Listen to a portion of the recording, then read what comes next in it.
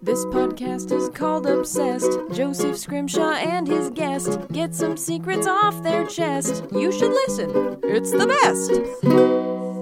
Hello and welcome to Obsessed with me, Joseph Scrimshaw. I'm sitting in my home with the other person who lives in this home and conveniently is the other person on this podcast. It all works out. It's Sara Scrimshaw. Hello. Hello. Thank you for being in our home and on our you're podcast.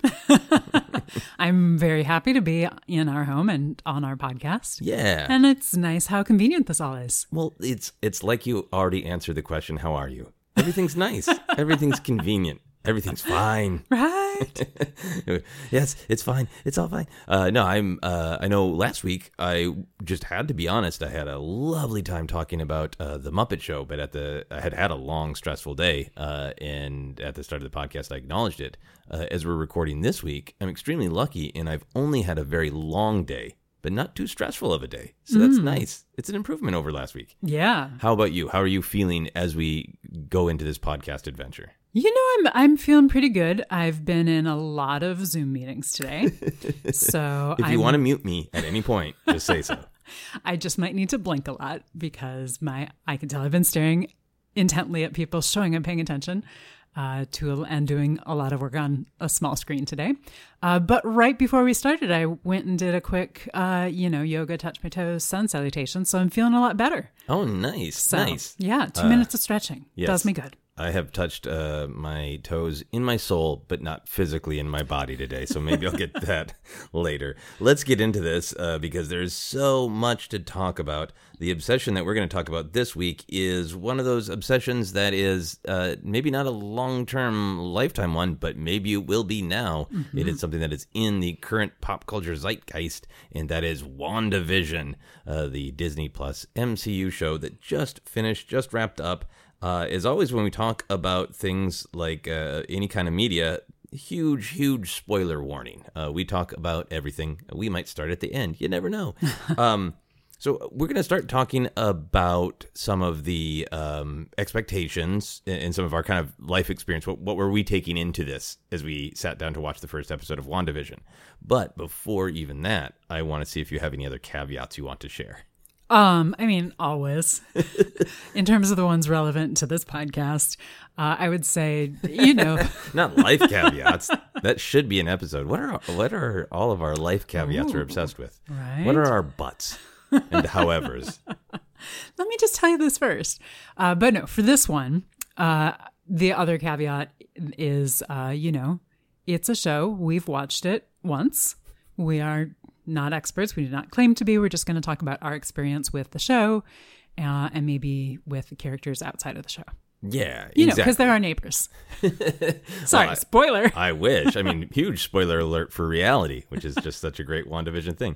So much about reality. No, yeah, I think that's a very good thing to say. We watched it with a great weekly experience with the, I think, largely great fan reaction, discussion, that excitement of like, it feels like not only are you and the people in your household watching it, but you feel like you're watching it with so many people.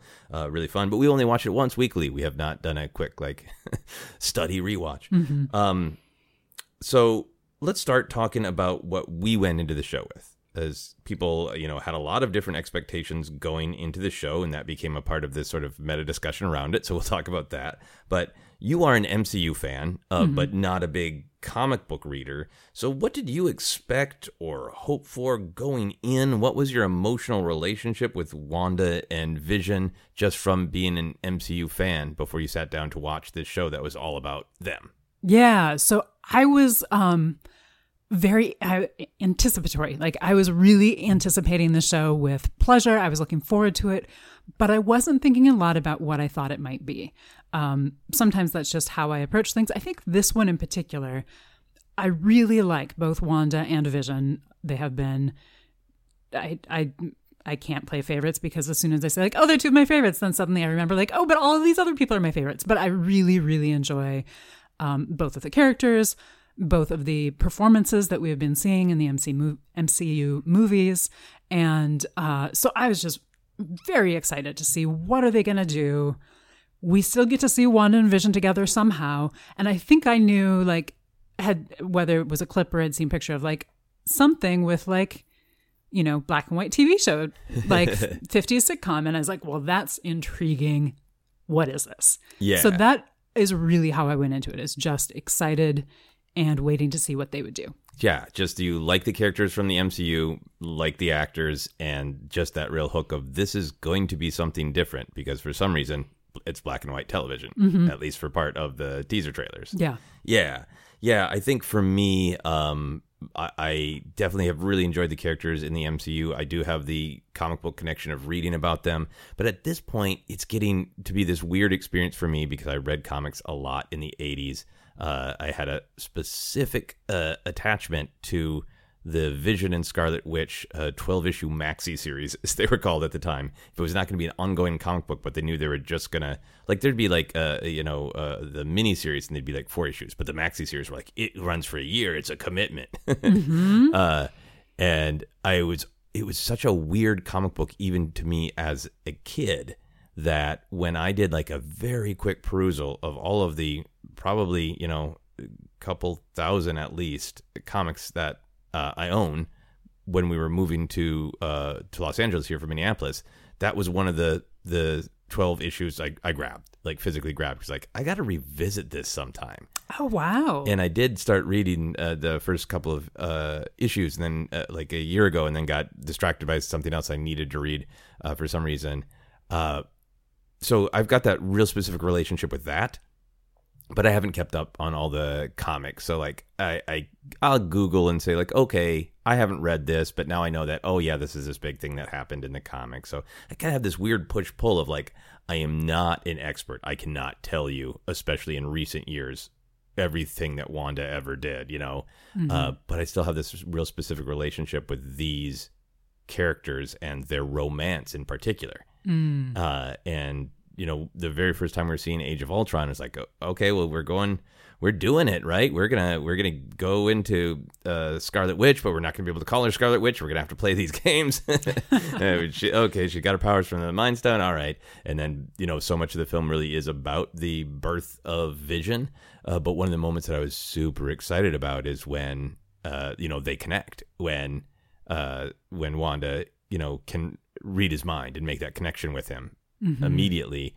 And then when he is the one who ends up, you know, getting her off of Sokovia before the chunk of Sokovia before it's destroyed. And that was for me one of those moments, not as big because the engine was already rolling, but the same kind of excitement from when Nick Fury shows up at the end of Iron Man. It's like, I'd like to talk to you about the Avengers.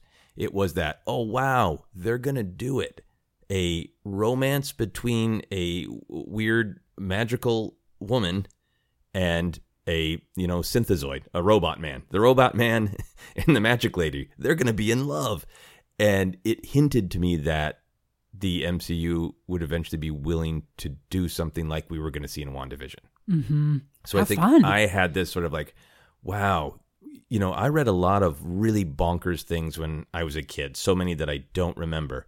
I always remember that 12-issue maxi series. I can't tell you everything that happened in it, but I remember, like, even as a kid, like, this is weird.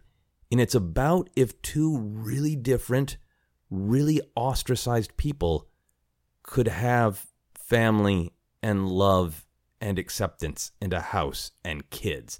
So having that memory made me so excited. Like, are they doing that? Is that going to be the story? And I think, you know, in some ways it was.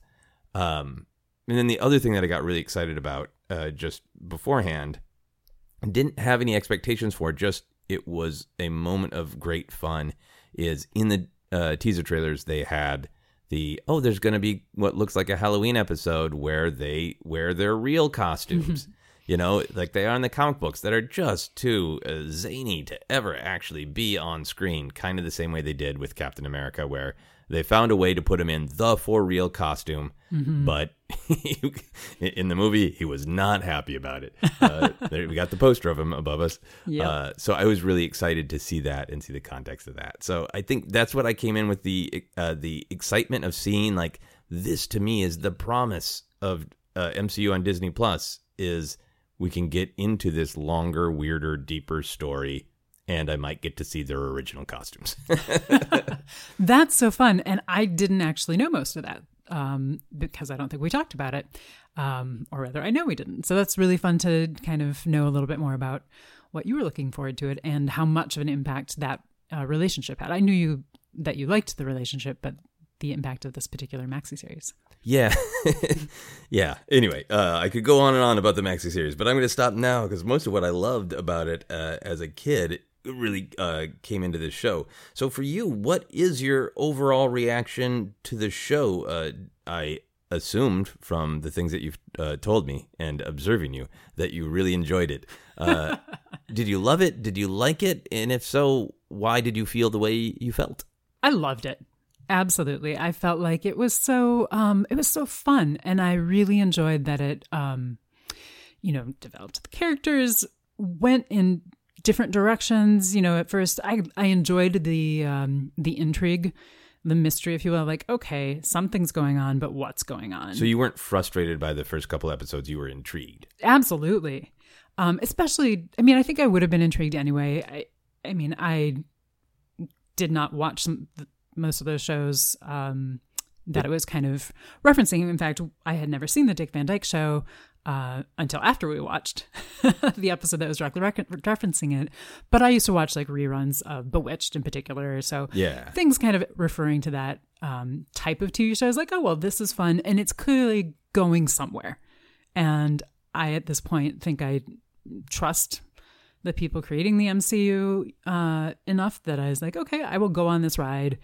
I'm enjoying this ride, and I will learn where it's going. I don't need to know ahead of time where the ending is. Yeah. And also that you have that great teaser, I believe, from the very first episode of the person turning off the television set. Yeah, television set? Yeah, those words. And you have been on a lot of Zoom meetings. And so, so there was instantly that intrigue that there is more to this than what you are seeing. Yeah, and it immediately put you in that interesting place of we are watching somebody watch something. Yeah, and then just kind of the way that it jumped forward to the outside world. Well, actually didn't jump forward, jumped backwards as it introduced Monica Rambeau and just, some of the other characters that we know from other places within the MCU, and seeing them all kind of come together in this way, from Agent Park, I believe, and totally blanking on the scientist's name right now. Yeah. Darcy. Yes.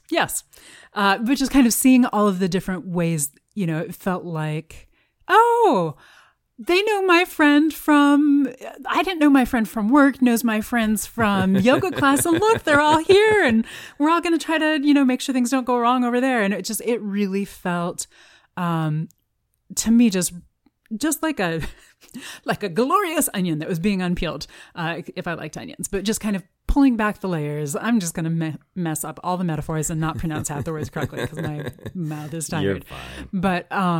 But I just, all of that kind of unraveling of all of the layers and seeing where it was going, I just really enjoyed the journey as well as the story. And I felt equal excitement from both, honestly. Yeah. I mean, the unraveling of the onion layers. If onion layers can be raveled, these were unraveled onion layers.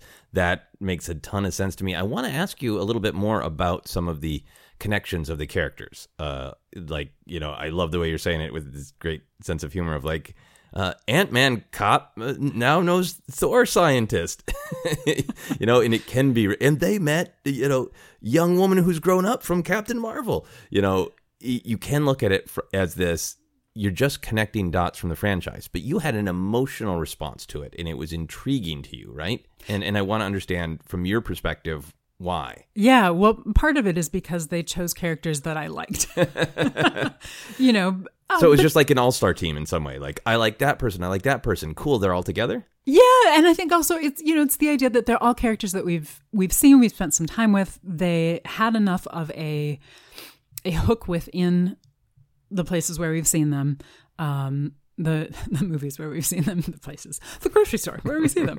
Well, I mean, sometimes we do see very great actors at our local market. We do, but I feel like it wasn't necessarily like, oh, somebody we didn't even notice from one of the films, or Right. I don't recall that there was anybody who was like a big bad or just like, they're annoying, I don't want to see them again. Like, I really enjoyed what all of these characters brought to the individual locations. I mean, Monica is different because she's grown up, but I was excited for her for many reasons. But she's carrying that legacy in those relationships, and when exactly, she's, when she's talking about things that she believed in and things that she learned, you can have that fun question of like, obviously she's talking about her mom, but how much is she talking about actual Captain Marvel and all? Yeah.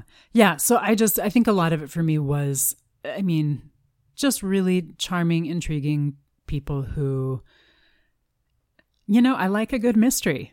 And I like a good sleuthing, we're going to figure out what's going on, I think is actually part of it. And these characters were brought in to be like, okay, no, we're going to sleuth, we're going to look around, we're going to observe the clues, we're going to use science, we're going to also use intuition that something's not right, and we're going to figure out what's going on. Right, because they all had a good forward moving, this isn't right, and we have to figure out what's truly going on energy, the three of them.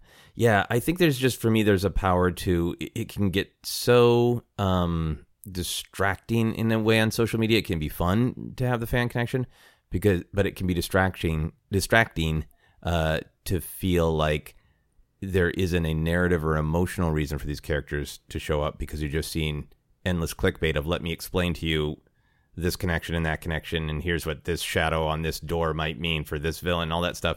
But when you take characters like these who we have an emotional relationship to, because if you rewatch the films, you're like, we like that person.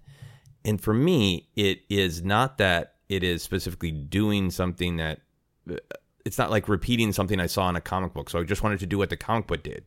What I like in the MCU is the possibility of getting a kind of storytelling that exists in the ongoing narrative, world-building form of comic books that can now exist in movies and on television in a way that it never had before.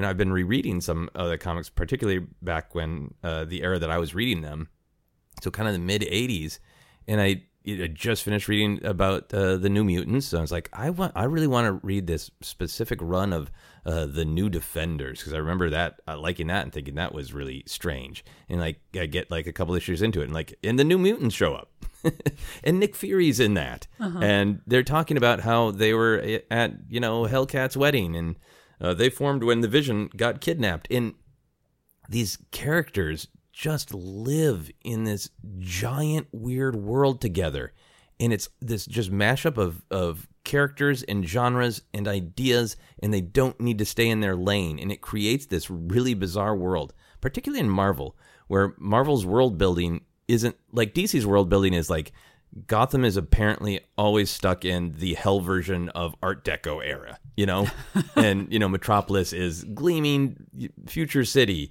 but like Marvel is just like, it's New York and Los Angeles, and they exist exactly as they do in their real world. But there's a Tiger Woman, and that android is a movie star, and that person's a witch, and that one has a sword that comes from hell, and they just all populate our real world. And that the thrill of all of these different ideas symbolized by these different characters interacting, to me, is the promise of the MCU.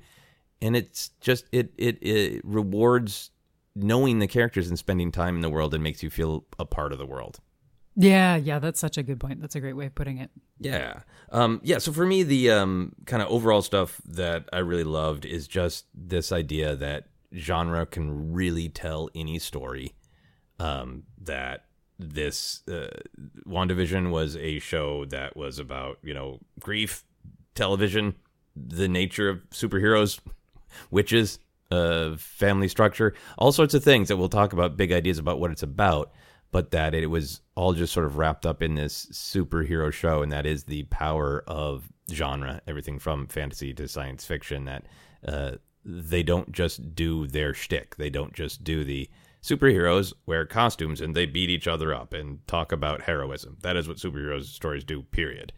They tell so many different stories, and I love that this I know it wasn't scheduled to be the first Disney Plus show, but I love that this first Disney Plus show just really was swinging for the fences. Like, looks like Falcon and Winter Soldier.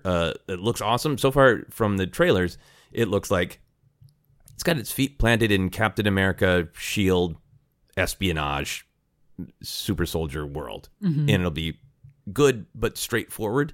Maybe. I don't know. That's what the trailers look like.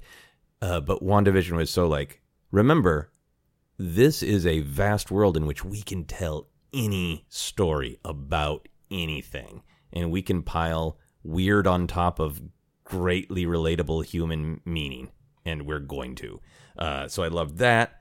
And I loved exactly what you said about kind of the mystery, that it doled the story out so patiently and trusted that the audience can be patient, or okay, then don't be. Like, and I think people, I don't mean to be, that sounded rude to imaginary people, not imaginary people. There are plenty of people who said, it's just television shows and nothing's happening. No. But I think it rewarded patience, and it took its time to tell a story in a way that made the story itself more powerful, rather than rushing forward to make sure that everybody knew what was going on. But rather, I've been really obsessed with this David Lynch phrase lately of room to dream. He talks about how in his films, he doesn't need you to know everything. You can intuit things, and you can have room to dream. And I think there's some, when Lynch says this, I think he's often talking about the completed story. But even in just a weekly show like this, knowing that, okay, we're only in episode 2, and I have a million questions, and I think most of them are meant to be answered, and they will be. But in this week in between, I have room to dream, and that's that gift. And I feel like this show gave us the gift of room to dream in a big way. Absolutely. I love that. Yay. So let's dive into some of the big themes. I'm going to go out on a limb and say one of the themes is television itself. Since, a lot of the episodes were television. So for those early episodes, what did you get out of seeing these superhero characters that Wanda and Vision, living inside these sitcom recreations? Were the sitcom recreations themselves enjoyable? What all did you get out of those early episodes? So I just plain enjoyed them. Everything from, I don't feel like wacky is quite the word for what I mean, but I can't think of a better word right now, but kind of some of the humor that to us now would probably seem a little wacky in an outdated way. Yeah. Kind of thing. Like I'm thinking wacky is absolutely not the right term for what but kind of like, but we'll use it because that's what's coming out of my mouth. Yeah. May I offer a way to say wacky? Sure. I feel like they were doing the actual kind of comedy of the 50s and 60s in particular in those first couple of episodes that still just very much had a connection to vaudeville and slapstick and literally situation comedy where the name sitcom comes from. So they were stories that were not entirely pastiching. It wasn't like they were winking and nodding and making fun of the dumb way we used to do comedy. They were just doing comedy the way we used to do comedy. Right, absolutely. And I guess that's what I was meaning by out of date to today's perspective. Yeah. But I think tying it back to where the comedy was coming from of the vaudeville and everything is great. Yeah. That is one of the many benefits of being married to a comedian. He won't shut up about vaudeville.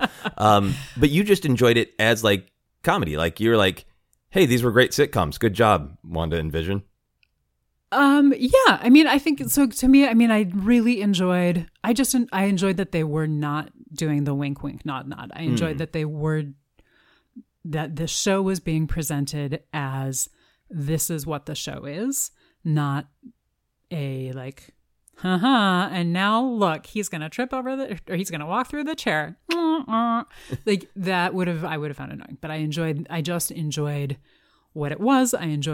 I honestly enjoyed the experience through their eyes of like Wanda trying to figure out how to cook. Like all of the things that they were going through. I enjoyed that part of it. And I honestly enjoyed it very much on just kind of that surface level of what it was. And for myself was like, this is really fun. And I'm really curious where it's going. And for the way that I process things, I don't have a need right now to think more into like, well, why did they choose this and what is it? that will unravel as the onion skin unwraps. But I will turn it over to you because we had a lot of conversations about sitcoms. So I got to have conversations about them during them, but they were not ideas that came from me. They're ideas that came from you. So I'm not going to just sit here and spout your ideas back at you. I would be honored if you did. But also, like, you're a patient person in general. I will offer that opinion because you have been incredibly patient with me in our lives together. But you didn't have any sort of like tap in the watch of like, where's the superhero punch in? Okay, I know something's going on, but I want to know right now, is Wanda doing this? Is she trapped? Who's watching her? Like, you didn't feel like you needed those answers in order to just enjoy those first several episodes. No. I mean, I certainly, like, every time the show ended, it was like, no, I need more. But that's a good thing, right? But in a really fun way, because, I think especially we've seen these characters talking about, the MCU. We go to a movie, we see the entire story, and then it's done. So with this, you get both the intrigue, the anticipation of waiting for next week, but you also have that like, what? I don't get the whole thing right now.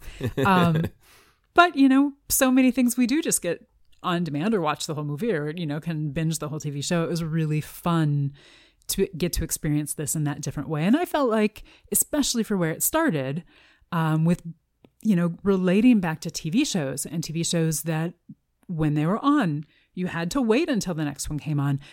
And with the early ones, like, you had to watch them when they were broadcast because, nobody was recording them. Yeah. So, and now you have to watch this one as soon as possible so it isn't immediately spoiled by all of the hashtags on social media. Right. So, like, we have hashtags on social media. They needed to watch shows so that it wasn't spoiled the next day at the water cooler. Like, there's always a version of spoilers. I really like the idea that if somebody did not watch Dick Van Dyke immediately as it was broadcast the next day, right by the water cooler, somebody would have just like scrawled spoilers on the wall next to the water cooler in pencil. Yeah, I think for me, the television thing just really, really grabbed me, not only because it was like daring and different, but I really love that they were funny in their own right, that there was definitely a couple of moments that were sort of winking, but they were only winking in a way to like let us know a little bit of the dread or the uncomfort. Any winking was about like, it's weird that Wanda, the powerhouse who almost took down Thanos, and would have if he hadn't pulled a cheap trick, does she know she's in this world? Mm-hmm. Like, those were the moments that felt like they were winking at me at the artifice of the sitcom, but there was nothing that was looking down of like, remember when dummies like this kind of comedy? And now, of course, we know everything about comedy from our modern perspective. There was none of that. And for me, the big thing that I really loved is that I felt like they were just sincerely pursuing the tensions and stakes that are active in sitcoms. And that is what made them actually successfully funny, because you did actually just get invested in Vision's got a job and he feels different and awkward there, and he's got to hold on to that job, and now the boss is coming to dinner and Wanda is different and she doesn't want to be ostracized for it. She wants to prepare the meal in a way that is not going to weird anybody out. That is the actual stakes of what sitcoms were. That mm-hmm. is the stakes of the show we were watching mm-hmm. in 2021. And most importantly to me, that's the stakes that I read about in that comic book in the 80s. That's the story of Wanda and Vision. And it's not even like I read the comic books. It is explicitly the story of Wanda and Vision in the small amount of screen time that they've got in the MCU. I mean, you think about Civil War and you're spending time with them in the kitchen and mm-hmm. they're trying to cook together and talking, and Wanda and Vision are talking about if they can ever be accepted. In Infinity War, when, we've been spending a lot of time where Wanda is, where Wanda and Vision are trying to have a relationship, mm-hmm. and they talk right before they get attacked in Infinity War about if they can make this relationship work. So Wanda and Vision are these figures of being just the most kind of coded as different and bizarre and frightening to others that you can get for superhero, for MCU world. And they have all of the same fears and anxieties that animate sitcoms throughout the generations about, can I have a family? Will I be accepted for who I am? If people see who I really am, will they fear and hate me? Can I hold on to everything I love? Oh my God, what happens if I lose it? And even in like the funniest, wackiest, most slapstick-filled episode of something like Dick Van Dyke or I Love Lucy or Bewitched, those real fears are at work, and they might just be resolved with a button at the end of the episode, but those are the human fears that animate them. And that was just like when people are like, oh, great, she's trapped in a television show. Great, could you get to why? And like, that this isn't like we've learned that she's, trapped in a cube. Cool, move on. Why? Like, it was just like, yeah, 2 episodes of Wanda's in a jail cell, but like, the cell that she's in is the point for me. And I, not to just transition to anger, but that's why I loved it. That's why I loved the television. Sorry. No, all good. I liked that you said that you prefaced. That's why I love it with not to be angry, not to transition to anger. Well, you know what I'm saying. You know what I'm saying. It can be easy to get caught up in the conversation versus just focusing on what you love, and that's the reason I loved all the television stuff, because we were setting the stakes. As the show revealed very clearly that it is very much about grief, about the loss or the fear of losing these things. And that's what Wanda was working through, is the fear of losing all of these things. Yeah, even when she created, having them. So another kind of big picture idea I wanted to talk to you about is just this idea for me of like questioning reality itself, right? So for the first half of the show, there is this constant reminder that we don't really know what level of reality we're in. We, actual real humans, as far as we know, are watching a TV show that's a weekly show on a streaming service, and the show is about real people stuck inside a TV show, but then there are also other real people outside the TV show who are watching the real people inside the TV show who are invested in it, and on and on. It's all, talk about unraveling or unfurling an onion. That's one of the things I took away from the first several weeks. Even once we pulled back and we saw Monica and Darcy and had a little bit more understanding of what might be going on, it still felt like it had this great effect of just making you stop and question levels of reality. Did the show make you question anything about how you perceive what is real? No. No, maybe should have. But a little bit related to that, as the reality started to unravel, as the unreality started to unravel, as the TV show started to, the TV show within the TV show started to unravel, I did have a little bit of, honestly, fear of letting go. Like, you didn't want the TV part to be over. No. Exactly. Yeah. I mean, yes. So it successfully made you feel like Wanda, like, this is my safe, cozy world where really stressful things will happen, but then they'll resolve okay, and Vision won't lose his job, and the kids will be okay. I think there was a little bit of that, and I'm going to go ahead and say, it's a little bit of, we're in our uncertain COVID world still here in our reality, and I know that there was a lot of uncertainty and things that needed to be explained within the overall show of WandaVision. I was really enjoying that, but I did have a little bit of just, kind of unexpected, but that's a safe place that I go to on Friday mornings. And it was almost more about the show that was created within the show than it was, than about the overall show. Yeah. So yeah. But no, I didn't really question reality other than that. I think that you are not alone in having this show be extra powerful during the pandemic. Like, kind of midway through the show when it became clear that, like, wow, there are some characters in here who, in Wanda's spell, who kind of knew they weren't living their real life. And when it started to become clear that Wanda was aware of some of it, but not all of it, didn't know how it started. And that feeling of living in that reality that's extremely similar to normal reality, but just in a foggy way, not quite right for some reason, was really powerful during the 11th month of Right. a pandemic, right? Yeah. But I think maybe this is because I'm so obsessed with that idea of the television shows, and the artifice that Wanda creates is really about protecting structures of society, of what is normal and what is not. There's so much anxiety about that, of especially in that second episode where Wanda and Vision are trying to do the talent show, and they're trying to figure out, trying not to be seen as being out of step in any way. That there's just so much to me that it really made me enjoy just taking a step back and not in any sort of college philosophy, what is reality level, but just that reminder that everything that we choose to structure as a culture, we construct.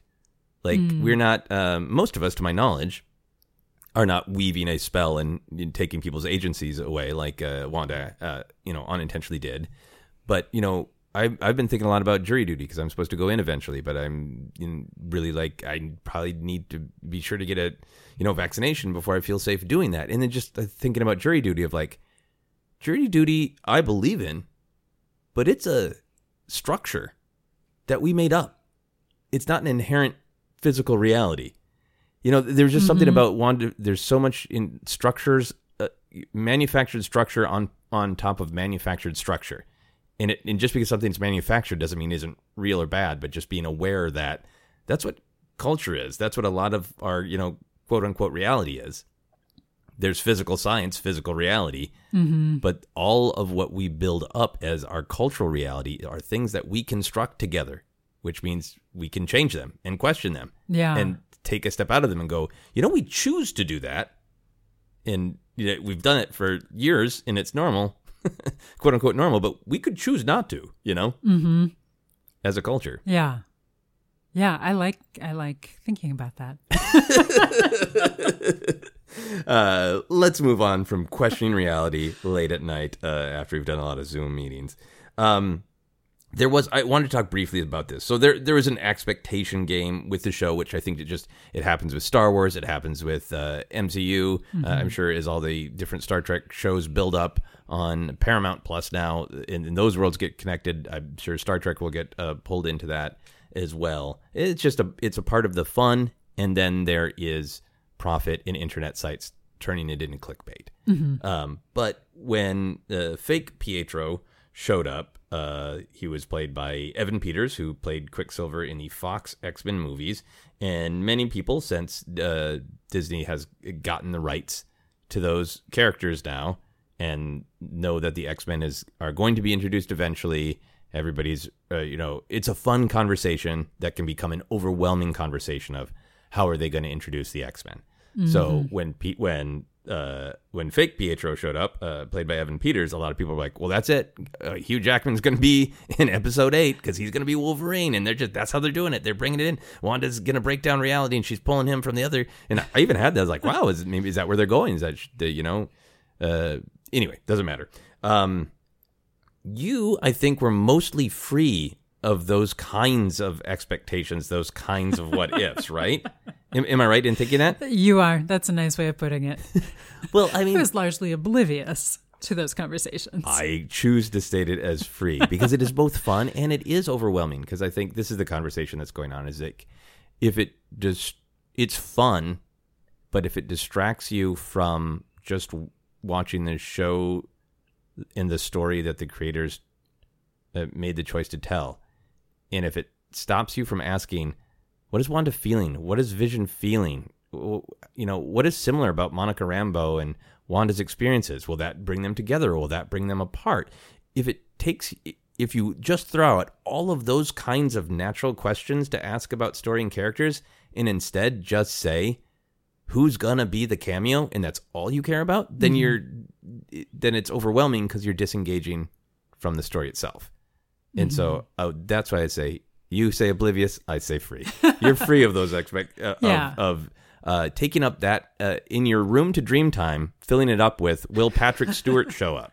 So True. I want to hear from your perspective, how did you process fake Pietro shows up without being distracted by all of those multiverse theories? Oh, specifically fake Pietro, I really liked, and I just took it because I just wasn't paying a lot of attention to all the various theories. So I just thoroughly took it as this is such a fun use of, TV and recasting. And clearly it's this, clearly I guessed that it was not somebody that had been cast by, quote, cast by Wanda. Mm-hmm. So to have, because she knows Pietro can't be there, and she still knows that even though she's within this reality that she created. But this is Pietro somehow. And I loved that playing with reality within the TV show, because Wanda at that point still thinks that she, for the most part, hasn't questioned the reality of the TV show too much. Yeah. To her, it's still her life, kind of, for the most part. And so I liked it as both a questioning of it and also an accepting, because I think, kind of like you were saying before, like, what do we want to question? Our minds have such a capacity for acceptance of things as well. Not always. There's limits and all of that. But it is just that, like, I think it's such a good demonstration of, okay, and here's Pietro. From Wanda's perspective of just accepting it with a little bit of a question mark still in her brain. But for all of us, I just thought, like, what a great solution. Because that's great. You need the wacky uncle for, this era of television. Because I think that was like the 1980s version or 1990s. I don't recall exactly. Yeah. I think they kind of melded some of the 50s and 60s were melded in the first two. And I think, in the later ones, 80s and 90s are definitely meeting. Yeah. So it was, having, see, there I go using wacky again. I think wacky is the correct word in this instance, the wacky uncle. I think oblivious and wacky, you can use all the words you want, I think. So I thought it fit really well for the show. And I thought for those of us who are within the MCU and aware of who Quicksilver is from the X-Men, that it was just a really great way to do this. Yeah. I think it worked on that level of just playing the trope, the sitcom truth, the sitcom joke that people get recast, but it's such a great way to deal with, again, the questioning those levels of reality. For Wanda, who is on some level, in some part of her, aware that she is fabricating this stuff and wondering, did I do that? But if I did, why is he different? And it gets into that level of dreamlike logic, right? When you have those dreams where it's like, and you're trying to tell them to somebody else, like, well, yeah, no, I had a dream and you were there. Well, you weren't really there. You were my dad in a box at the same time. You were all three of those things, but it was also you, like, that weird kind of dreamlike logic, which again, for me, I felt it made me feel what Wanda is feeling. And that's what I want in a story is things that don't make me, I get excited about fan theories, and I have my own, and they are fun and exciting, but I don't feel them in my soul. I feel my brother came back, but he's not my brother, and did I do it? And can I just melt into this thing I deeply want? Or should I be deeply afraid of it because it's kind of not right? Yeah. Yeah, that's such a good way of saying it. Yeah. So I loved Pietro, and I loved the reveal that, because this is something that people were really spiraling on. Agnes had mentioned her husband Ralph, and so people had lots of speculations about what the Ralph reveal might be. Oh. Like, it's Pietro, it's Ralph Boner, it's a joke, but a joke with meaning, I think. Let's talk about grief, just for fun. Yeah. Yeah. So episode after episode, obviously it became more and more clear that the show is truly, deeply, ultimately about grief.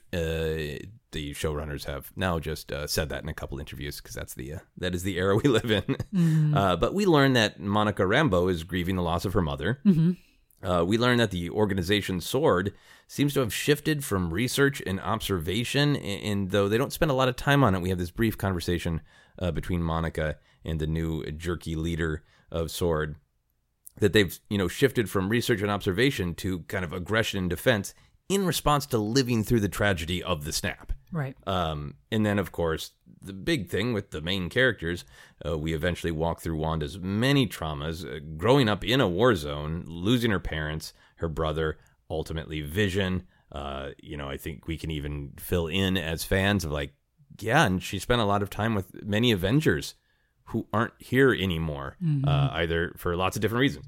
And then ultimately she is, denied the closure of bearing Vision. Mm-hmm. And then ultimately creates this magical alternate reality of a comforting television world to live in. So how did the grief part of the story affect you? Did you feel empathy for Wanda? Did it make you think about how you process grief? How did the grief part of the story hit you? Yeah. Wow. I thought it was great. 2 thumbs up on grief. Right.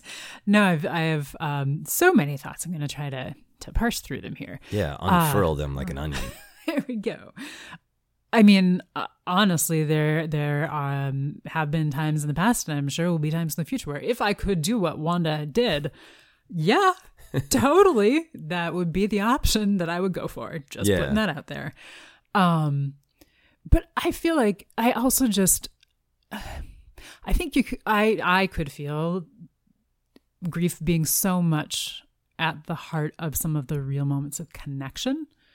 And I feel like grief is such an important emotion and such a strong emotion that we maybe don't, in our culture, spend enough time with, and don't usually have TV shows that are being portrayed as sitcoms that are actually dealing with, a way to deal with grief. But it's we should. And is this the version of the Mr. Rogers episode about grief? Is this series the version of that for adults? That is a connection that I didn't expect and is awesome. WandaVision, it's the Mr. Rogers of grief. But I think that's really, really true, because there is something about it to me that felt like it is okay to grieve. It's a complicated question, because obviously Wanda, I think unintentionally, imprisons all those people, and it's yes. One of the reasons that I think she moves through her grieving process. And I didn't get a sense that she was done grieving. I think that I got a sense at the end of the series that she needed to move on from this way of processing it. Yeah, it wasn't like, great, I'm better now, thanks, weird television adventure. Yeah. And button, like that, was a contrast to the safety of the television world, where her pain was going to go on, but she had dealt with some of it. Yeah. Through this process. Yeah. Yeah. I think that's a great point to make, that she was not done. And since I just said I would do this if I could, I do want to clarify, not the torturing other people, whether intentionally or not. I will vouch for you. I don't think you're a torturing people kind of person. That's one of my general goals in life, to not torture people unintentionally or intentionally.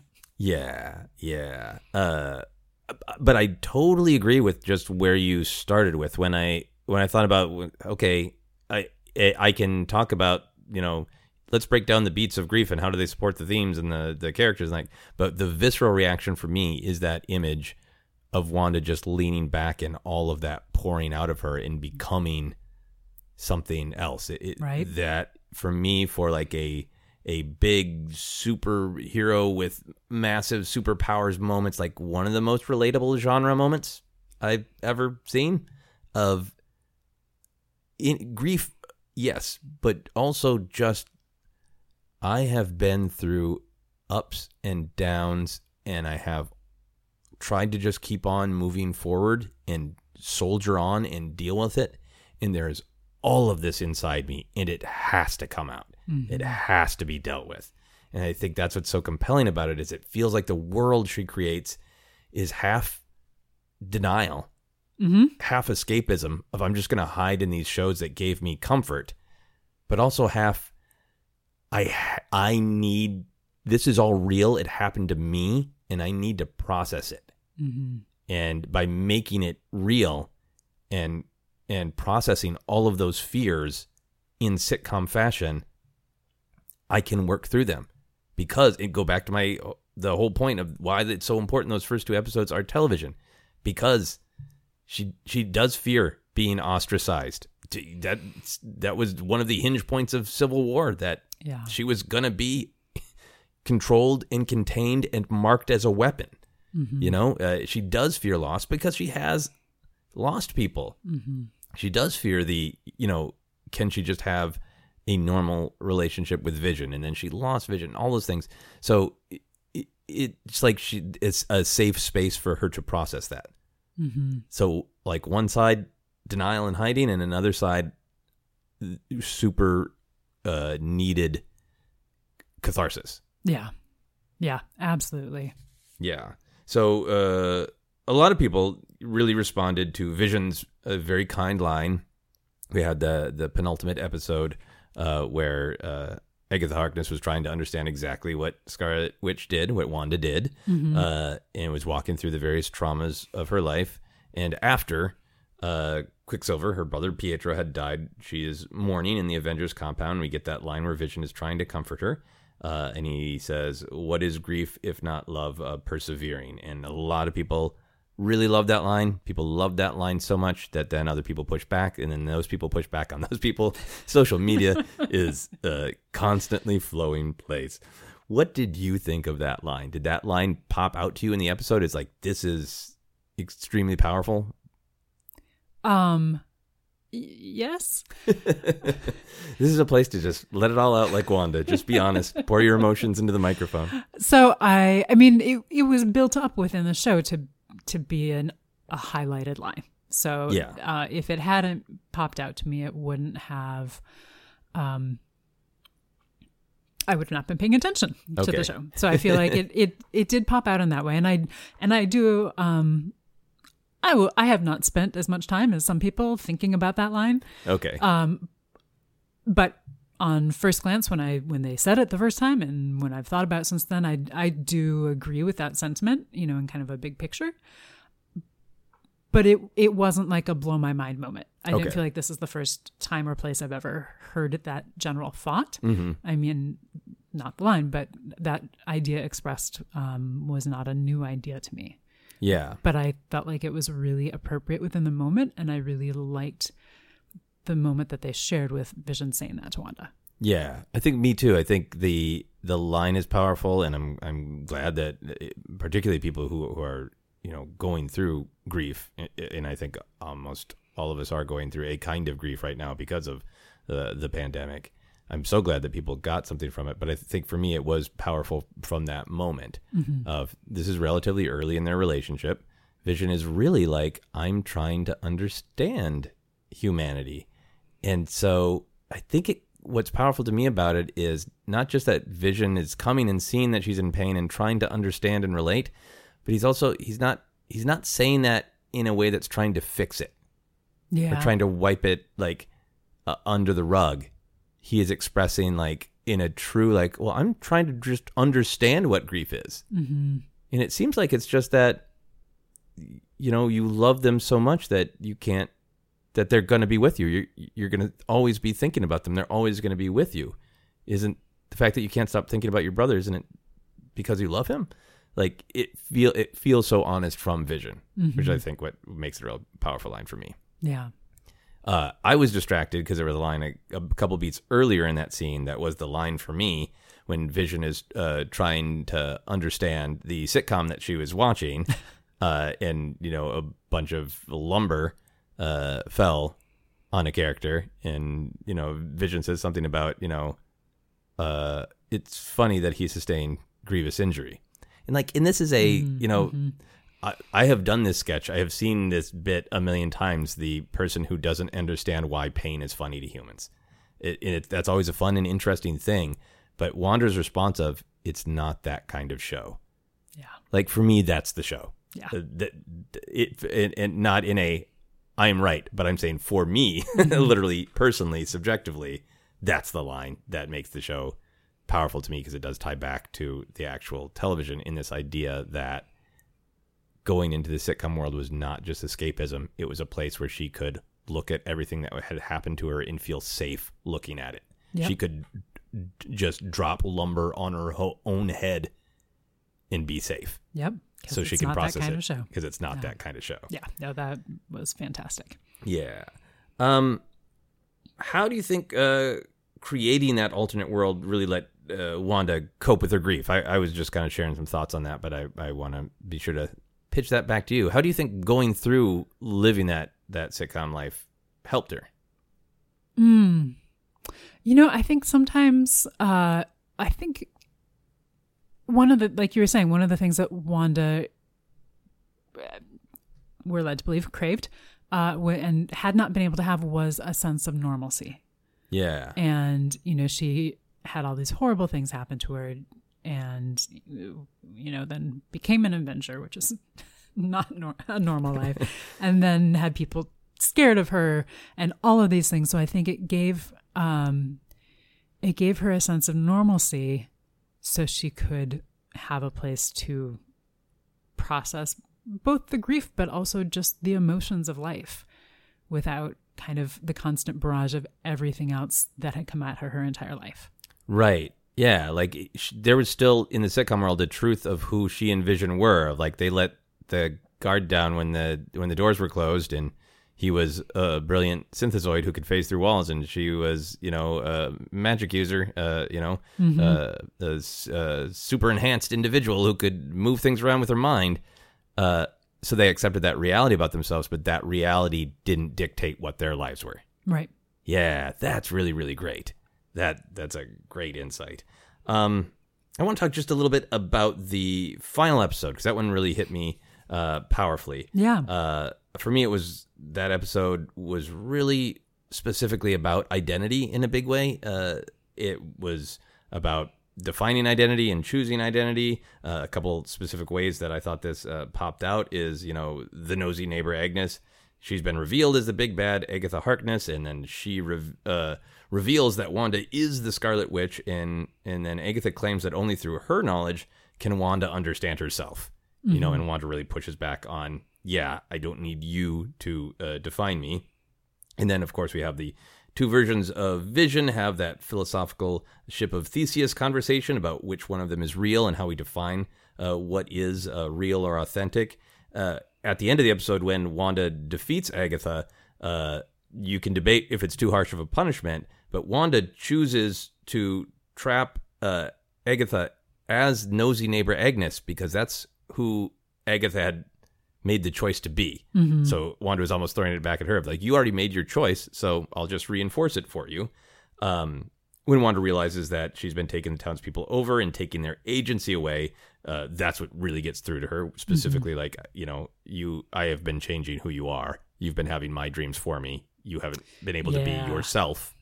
And that's, I think, what, really gets through to her. And then, of course, before the hex ends, Vision asks to know what he is very specifically, and Wanda says he's the piece of the Mind Stone that lives in me, a body of wires and blood and bone that I created, and he is also my sadness and my hope, but mostly you're my love, which is beautiful, and also just really about the beauty of being able to answer for somebody else. What am I? Like, well, I literally made you, so for once I can tell you exactly what you are. Yeah. But it's all about identity. Mm-hmm. So what's powerful to you about the idea that we have agency to choose our identity? So many things. I know. I'm asking the real simple questions this week.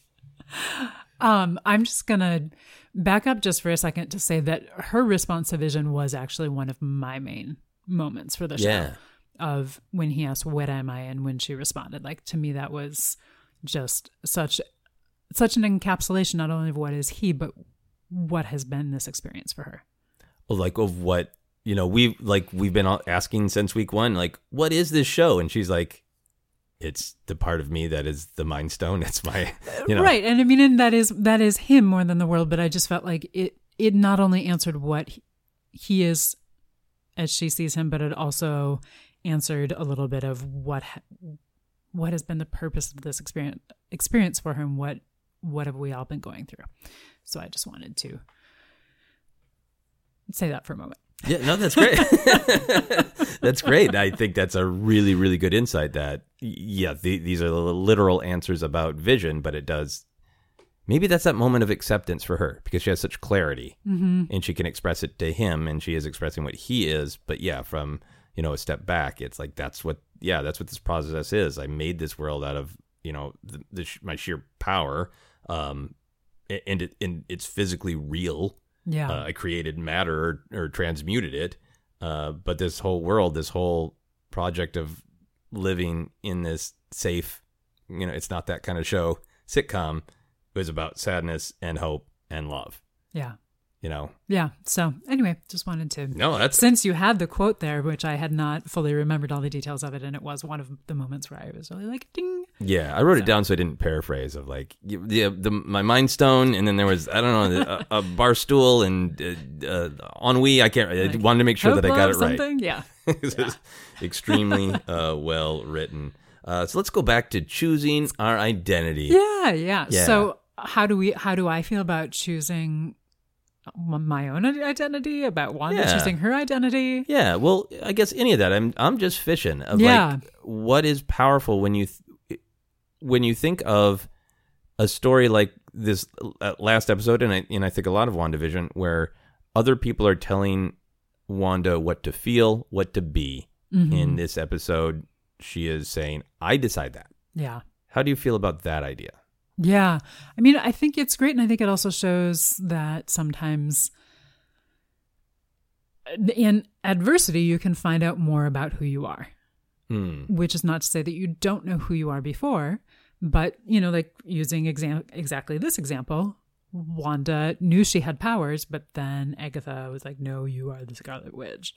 And it was through that adversity that she found out more truly about herself.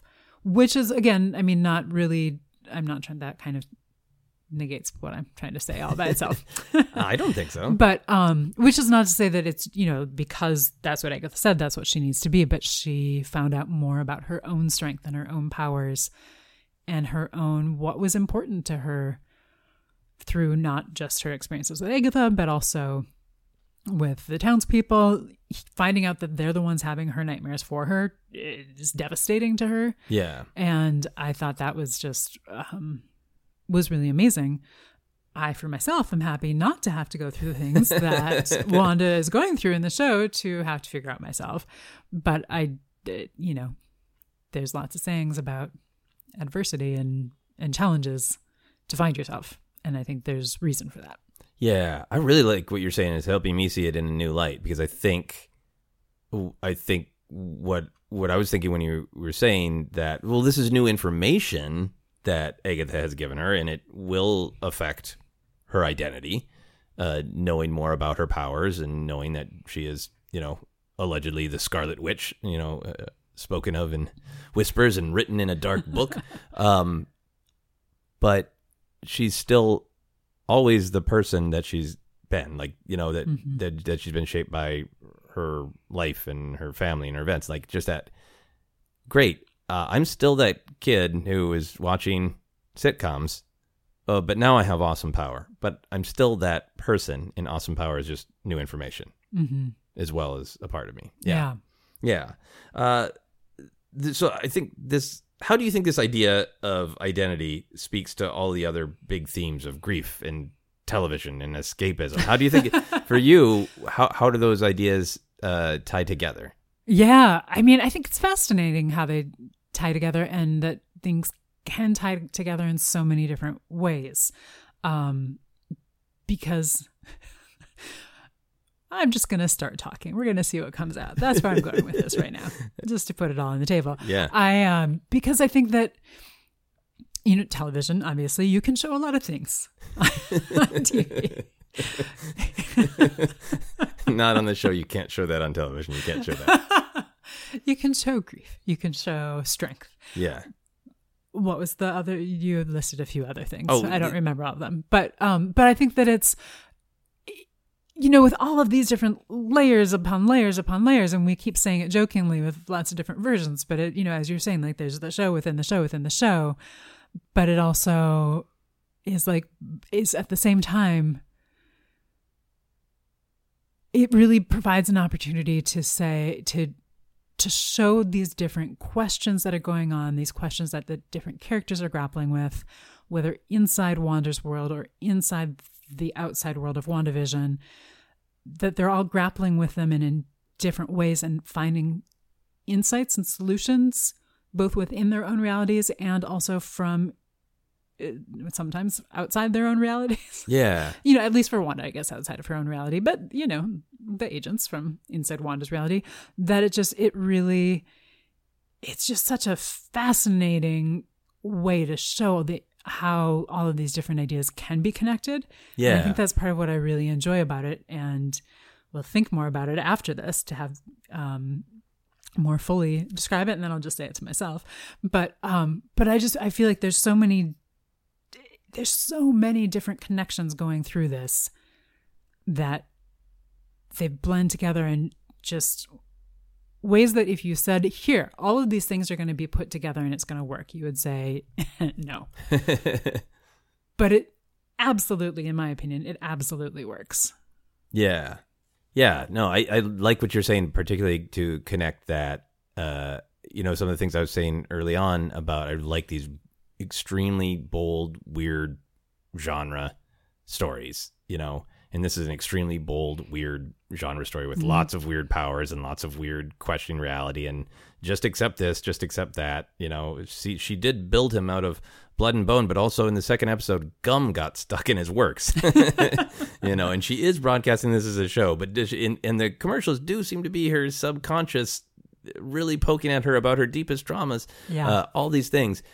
But then she's going through the similar things to what Monica Rambeau is in a really real, grounded hospital setting. Mm-hmm. And through all of these different levels of reality, there's a similarity in identity in a common human, experience of grief. Yeah. And the television stuff is almost just an exaggerated way of walking through it all. Yeah. Yeah. Yeah. And of dealing with emotions. And, to a certain extent also, even though they are trapped and not doing it of their own free will, some of the people that are in the sitcom with Wanda, who are, kind of doing the things that she is knowingly or unknowingly having them do,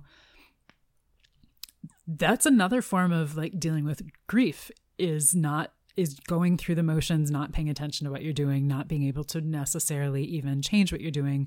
You just have to keep doing it. Yeah. And so they're having their own version of grief, which is about being trapped here, and what they can't deal with in the rest of their lives. And so it's a whole additional way of looking at that.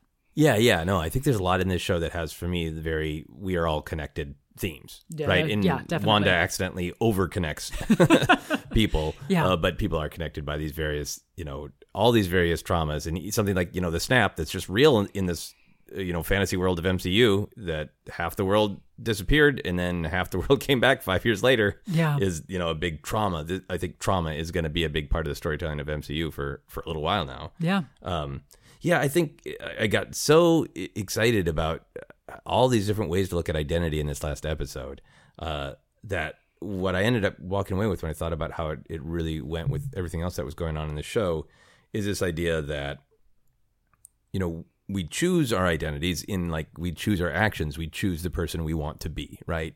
Wanda finds out that she's really, hurting people, and she chooses to, not break down to Agatha's manipulation and to end the hex, even though it was going to hurt her, lose Vision, lose these children, all those, that she makes those choices. She chose to stay true to who she is.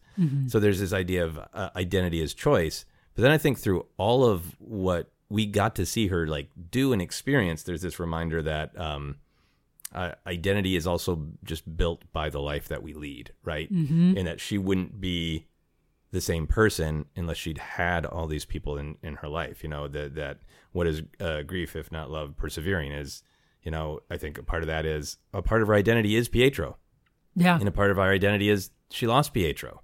And I think a part of her identity is Vision has existed in her life in several different ways and might again. And I think it's a part of her identity that she loves Dick Van Dyke, the TV show, you know, and that all of these things, you know, this show is showing us this whole time of who she is.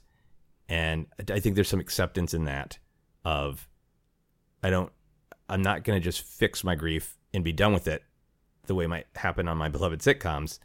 It's a part of who I am. Yeah. And there's some acceptance in allowing that. Yeah. Yeah. So a lot of fun grief stuff to talk about for sure. Yeah. So thanks for the fun grief talk.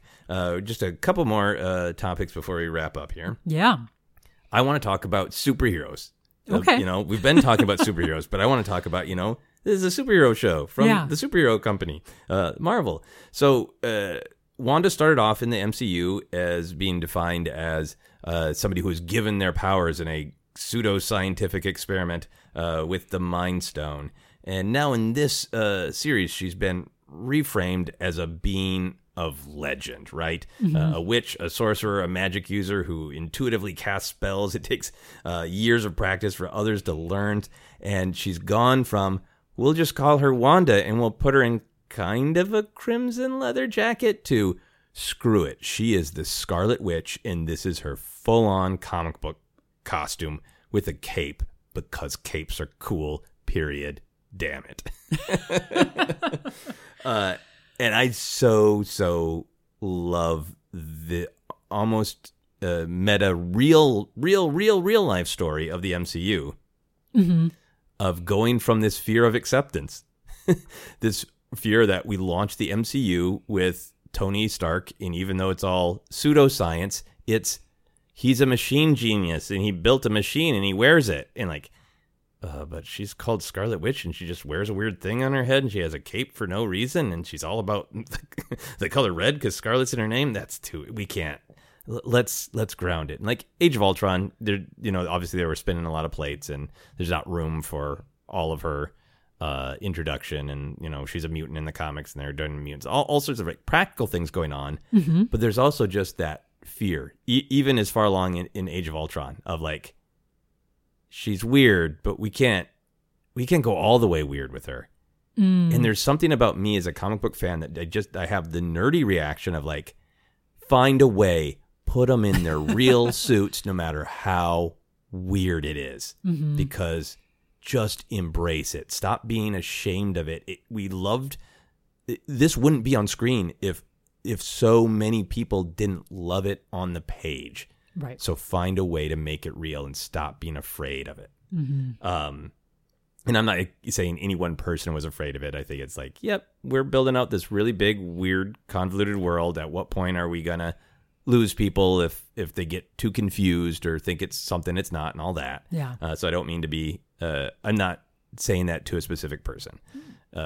Any one specific person. That this person was a coward. I know the executive's name. But for me, this was this great show about Wanda processing all these things and accepting who she is. And a part of the revelation for her is she's this even weirder mystical figure called Scarlet Witch. And she somehow extra channels her power through this strange thing on her head and this flowing cape that I got to go through that journey as a comic book fan of like, yeah, let it all out. Just let her be the Scarlet Witch and let that cape flow, you know?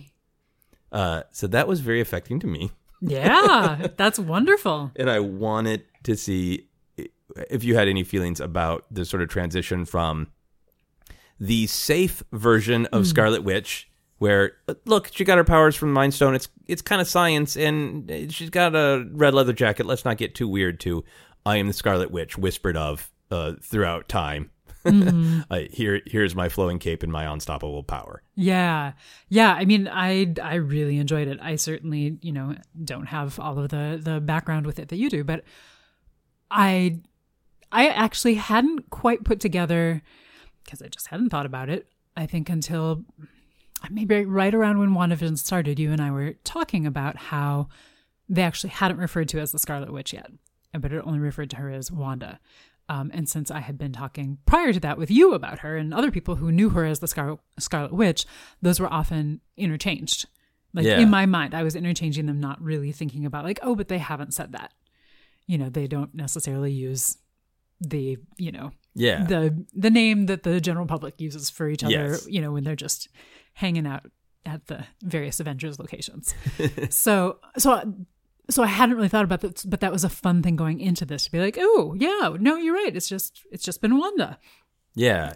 And I really enjoyed through the kind of going through her backstory that Agatha brought her through, of seeing more about Wanda's journey and that questioning of well, did the bomb just not go off, or did you just somehow instinctually stop it? Yeah. And what exactly happened to give you your powers? Did it just sense your capacity to, there's more to this story. And I feel like, to me at least, this was such a great way of unleashing all of that information, because it's so much information, but there's so many characters that we've had so far, and to have it kind of, I feel like this gave it depth and space to breathe.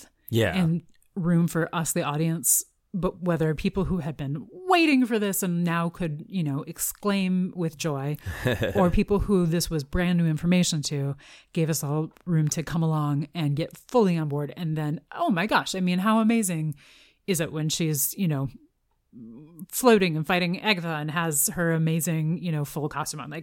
That just is a moment of pure joy. I feel like if you like superheroes, and not everybody has to agree with what I'm about to say, but I feel like if you like superheroes, you want a few moments of that, just pure, being a superhero in your superhero costume. Yeah, absolutely. Yeah. And I mean, I understand after the super fun, weird journey through sitcoms and grief that two visions punching each other feels like a little, yeah, sure, we've been there, done that. But I still but I like that. That's a part of the whole, recipe of what this thing is. Mm-hmm. So I like seeing Vision full on doing his weird superhero stuff, fighting, a different version of himself. Yeah, I really liked that, honestly. The fun weirdness of two visions feels so comic booky in such a wonderful way.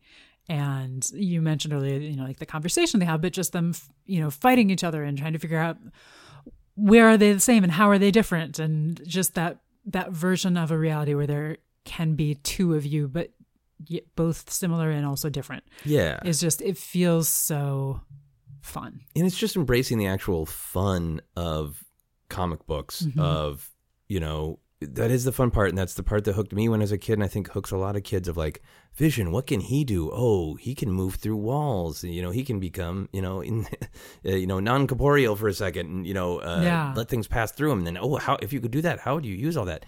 And you've got to see it for flashes in MCU movies, but Vision really overall hasn't had that much screen time. So this was a chance to be do you like Vision from the comic books? Okay, well, here he is here's two of him using all of those different weird powers. Yeah. And that is, to me, it's not it's too bad that they had to do the superhero punch up, after all this.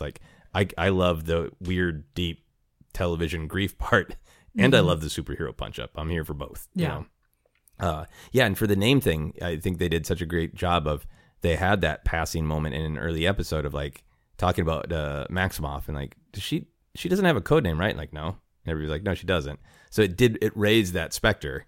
Mm-hmm. That was, I think, one of those expectation things that I think it set up well of is she going to get the name somehow? Are they going to give her the name Scarlet Witch? So great. This was also just a very funny show, stripping everything else away. Super funny show. Yeah. Did you have any specific funny moments that you enjoyed? Gosh, so many. I mean, like I said earlier, I really enjoyed a lot of the comedy within the sitcom structures. I enjoyed the comedy of what was going on outside the world as well, with our sleuthing friends. Yeah. Gosh, yeah, I can't think of a favorite off the top of my head. Okay, yeah. I mean, I think for me, the line that really cracked me up in the finale was, "Boys deal with the military." Oh, yeah. That was great. And then in the second episode, people have been quoting the specific line a lot of Flourish when Vision has become drunk from gum in his workings and is trying to get through the variety show. The whole trying to get through the variety show, that's the kind of stuff, the show within a show energy of I Love Lucy and Dick Van Dyke in particular, because those were both shows in which the characters were involved in show business. And a lot of my early performing, I really, really loved those shows and tried to translate things like that. So I have done bits that are much like we talked about last week with the Muppet Show of, is the comedy is coming from, is the show going to come off the rails? Mm-hmm. So I really, really like that of if we do too bad of a job, we'll be ostracized. If we use our powers to do too good of a job, we'll really be ostracized. And also just finding a fun way to in the 50s and 60s, drunk was a character type. That character is a grandpa. That character is a bus driver. This character's drunk. It was just a shtick that was done much more often. And he's got gum, in his gears was such a fun way to just do a drunk shtick, which we don't really do anymore. Yeah. And so the Flourish was really funny. And then I of course wanted to mention the Agatha All Along song, which was just such a great reveal. That actor is so funny in so many things, and she really knocked it out of the park as Agatha. And that song reveal is, catchy and powerful and funny all at once. All fantastic. And yeah, I mean, I loved Neighbor Agnes from the very beginning. Here's my last question for you before we start to wrap up. Mm-hmm. I know I've said start to wrap up twice. I just have a lot of thoughts. If you could live inside a TV show, which would you pick? Oh, wow. Wow, that's a really, really hard one. Because a lot of TV shows that I maybe think of, I honestly haven't seen since I was watching them as reruns, when I was 10 or 11. Yeah. So there's probably a lot that I'm not remembering.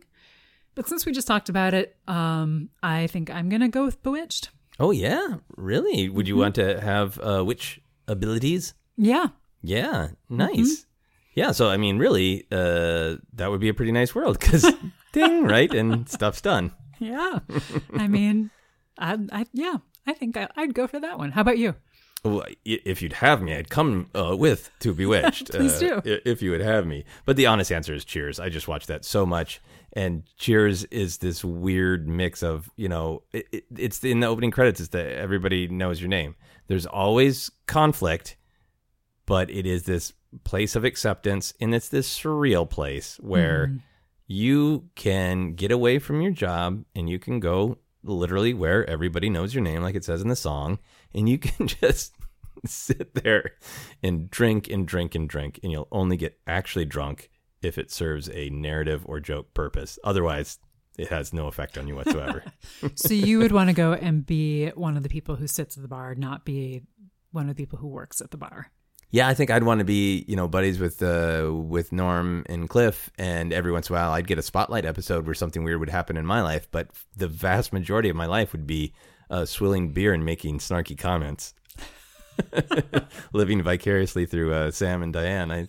I think I could deal with that. Yeah, I think I could cope with that. What kind of noise can you make to sum up your interest in WandaVision? Sorry. The noise just stopped. What was that? It was so many things because I both feel like it needs to be something with a flourish, but I also feel like, I actually feel like that's not. I'm gonna do a version 2. Okay. I still can't. Do you have a noise that you're trying to make that can't get out? No, I have too many emotions and I can't turn them into a noise. This is a very WandaVision problem to have. I'm just going to go with that one. And what I'm going to say is that imagine it with both the like, here, boom, boom, boom, boom, because you've got like the high, like, you're just wrapping everything up. And is that you're wrapping everything up like it's a sitcom? Or is that you're wrapping everything up like it's a little spell? Or is it something else that you don't know what it is yet? But at the same time, there's also a lower note because you're still tethered down into the bass clef. And that's where like grief and knowledge of yourself live. Wow. That's what I was trying to put out with those two noises. I think you nailed it. I think you did a great summary of WandaVision. Mine. Are you ready for mine? I am. Yeah, I don't know if it'll come out right. It's dink. That is the sitcom sound effect of the big wink that Catherine Hahn does is Agnes. Yeah. That has now become a very fun meme on social media of, the, oh yeah, no, I said this thing I totally mean. Dink. Yeah. Great image, great performance. All right, let's rate our obsession. So on a scale of 1 to 10, 1 being the lowest, 10 being the highest, how obsessed are you right now with WandaVision? I'd say around a 7. Okay, yeah, that's good. I like that. I'll join you at I'll say an 8. Yeah. Because I think I am mulling it over a little bit, and I'm probably going to reread some of those comic books. So my obsession is going to spill out. Yeah, well, now that I know about this maxi series, I think I might need to join you in reading these. Well, that can be our fun bedtime reading. It's like time to visit the maxi series. I know that we have said a lot about this show, but I do want to make sure that you've had an opportunity to talk about anything that you want to, any other thoughts that you want to share about the show. I'm sure yes, but no, I feel like we've done a very thorough job. And when in doubt, I liked it. When in doubt. When I've been saying we're going to start to wrap up for a half an hour, then I think it's fine to proceed towards the wrap up. Why don't we do some plugs? Where can people find you on social media? You can find me on Instagram at Scrimstreet. Excellent. And here are some quick plugs for this very show. You can follow me on Twitter and Instagram as @Joseph Scrimshaw. You can follow Obsessed Podcast on Twitter and Facebook as @Obsessed Podcast. You can also check out the Star Wars podcast I co-host that is called Force Center. If you like hearing me ask people, how do you feel about layers of reality? You will enjoy our Star Wars conversations that I have with the wonderful Ken Knapsack. For info on all my upcoming shows and comedy albums, you can check out my website at josephscrimshaw.com. You can support Obsessed by backing us on Patreon. Full info on that, go to patreon.com/Joseph Scrimshaw. Here are our final questions inspired by WandaVision. If you could phase through solid objects like vision, how would you use that power? Wow. I thought it was just going to be like, would you want that power? And the answer is yes. Yes, I would. Well, I mean, here's one way that this is such a ridiculous, like practical reality, but I often am carrying too many bags.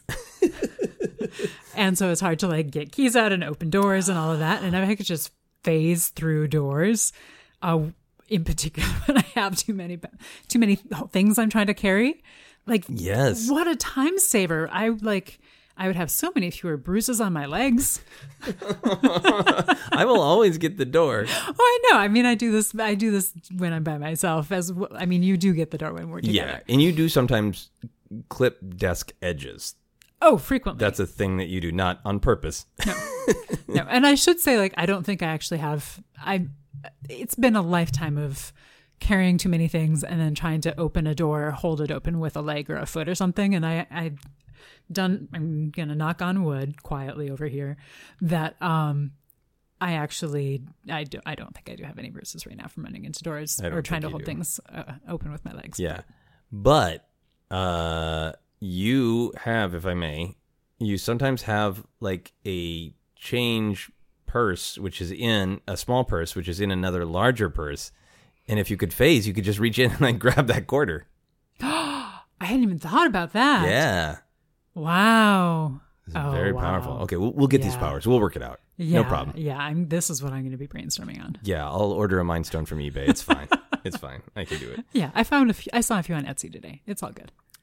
So there's that great final post-credit scene where Wanda is, as we know what to call it because we've seen it in Doctor Strange, Wanda is astral projecting, and her astral form is reading the Darkhold, reading a book while she's just making tea and enjoying being in a cabin, it would appear. So if you could astral project like the Scarlet Witch and read a book while also doing another task, what book would you read?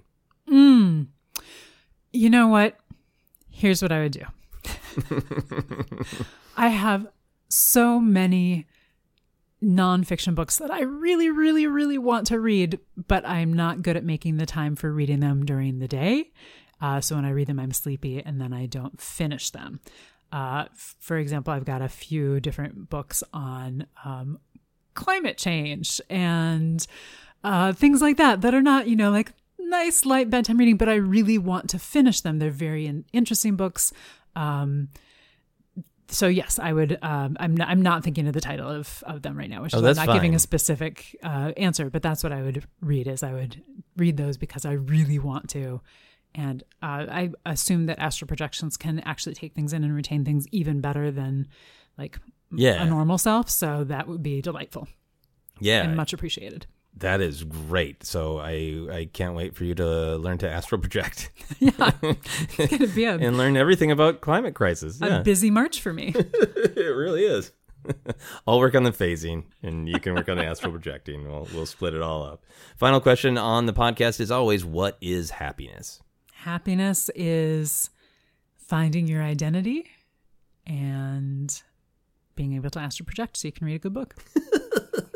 Those are two only slightly different answers, but both great. Thank you, everyone, for listening, and thank you for, I think a lot of people really, really enjoyed this show, or at least were really intrigued by this show, and it's been, I know I've made several jokes or actual frustration noises about the social media conversation, but honestly, in the big picture, this has been such a joy to share this really different, really surprising show with everyone. So I would say thanks to anyone who's listening who has contributed to that conversation, because I have really, really enjoyed it. That is our podcast. You've been listening to Obsessed. Joseph Scrimshaw and his guest shared some stories with the rest. Rate 5 stars if you're impressed. I realized that when we do this little tag, this is our podcast's post-credit scenes. So what future podcast adventure shall we hint at? What's next for us? Ooh. Running around somewhere.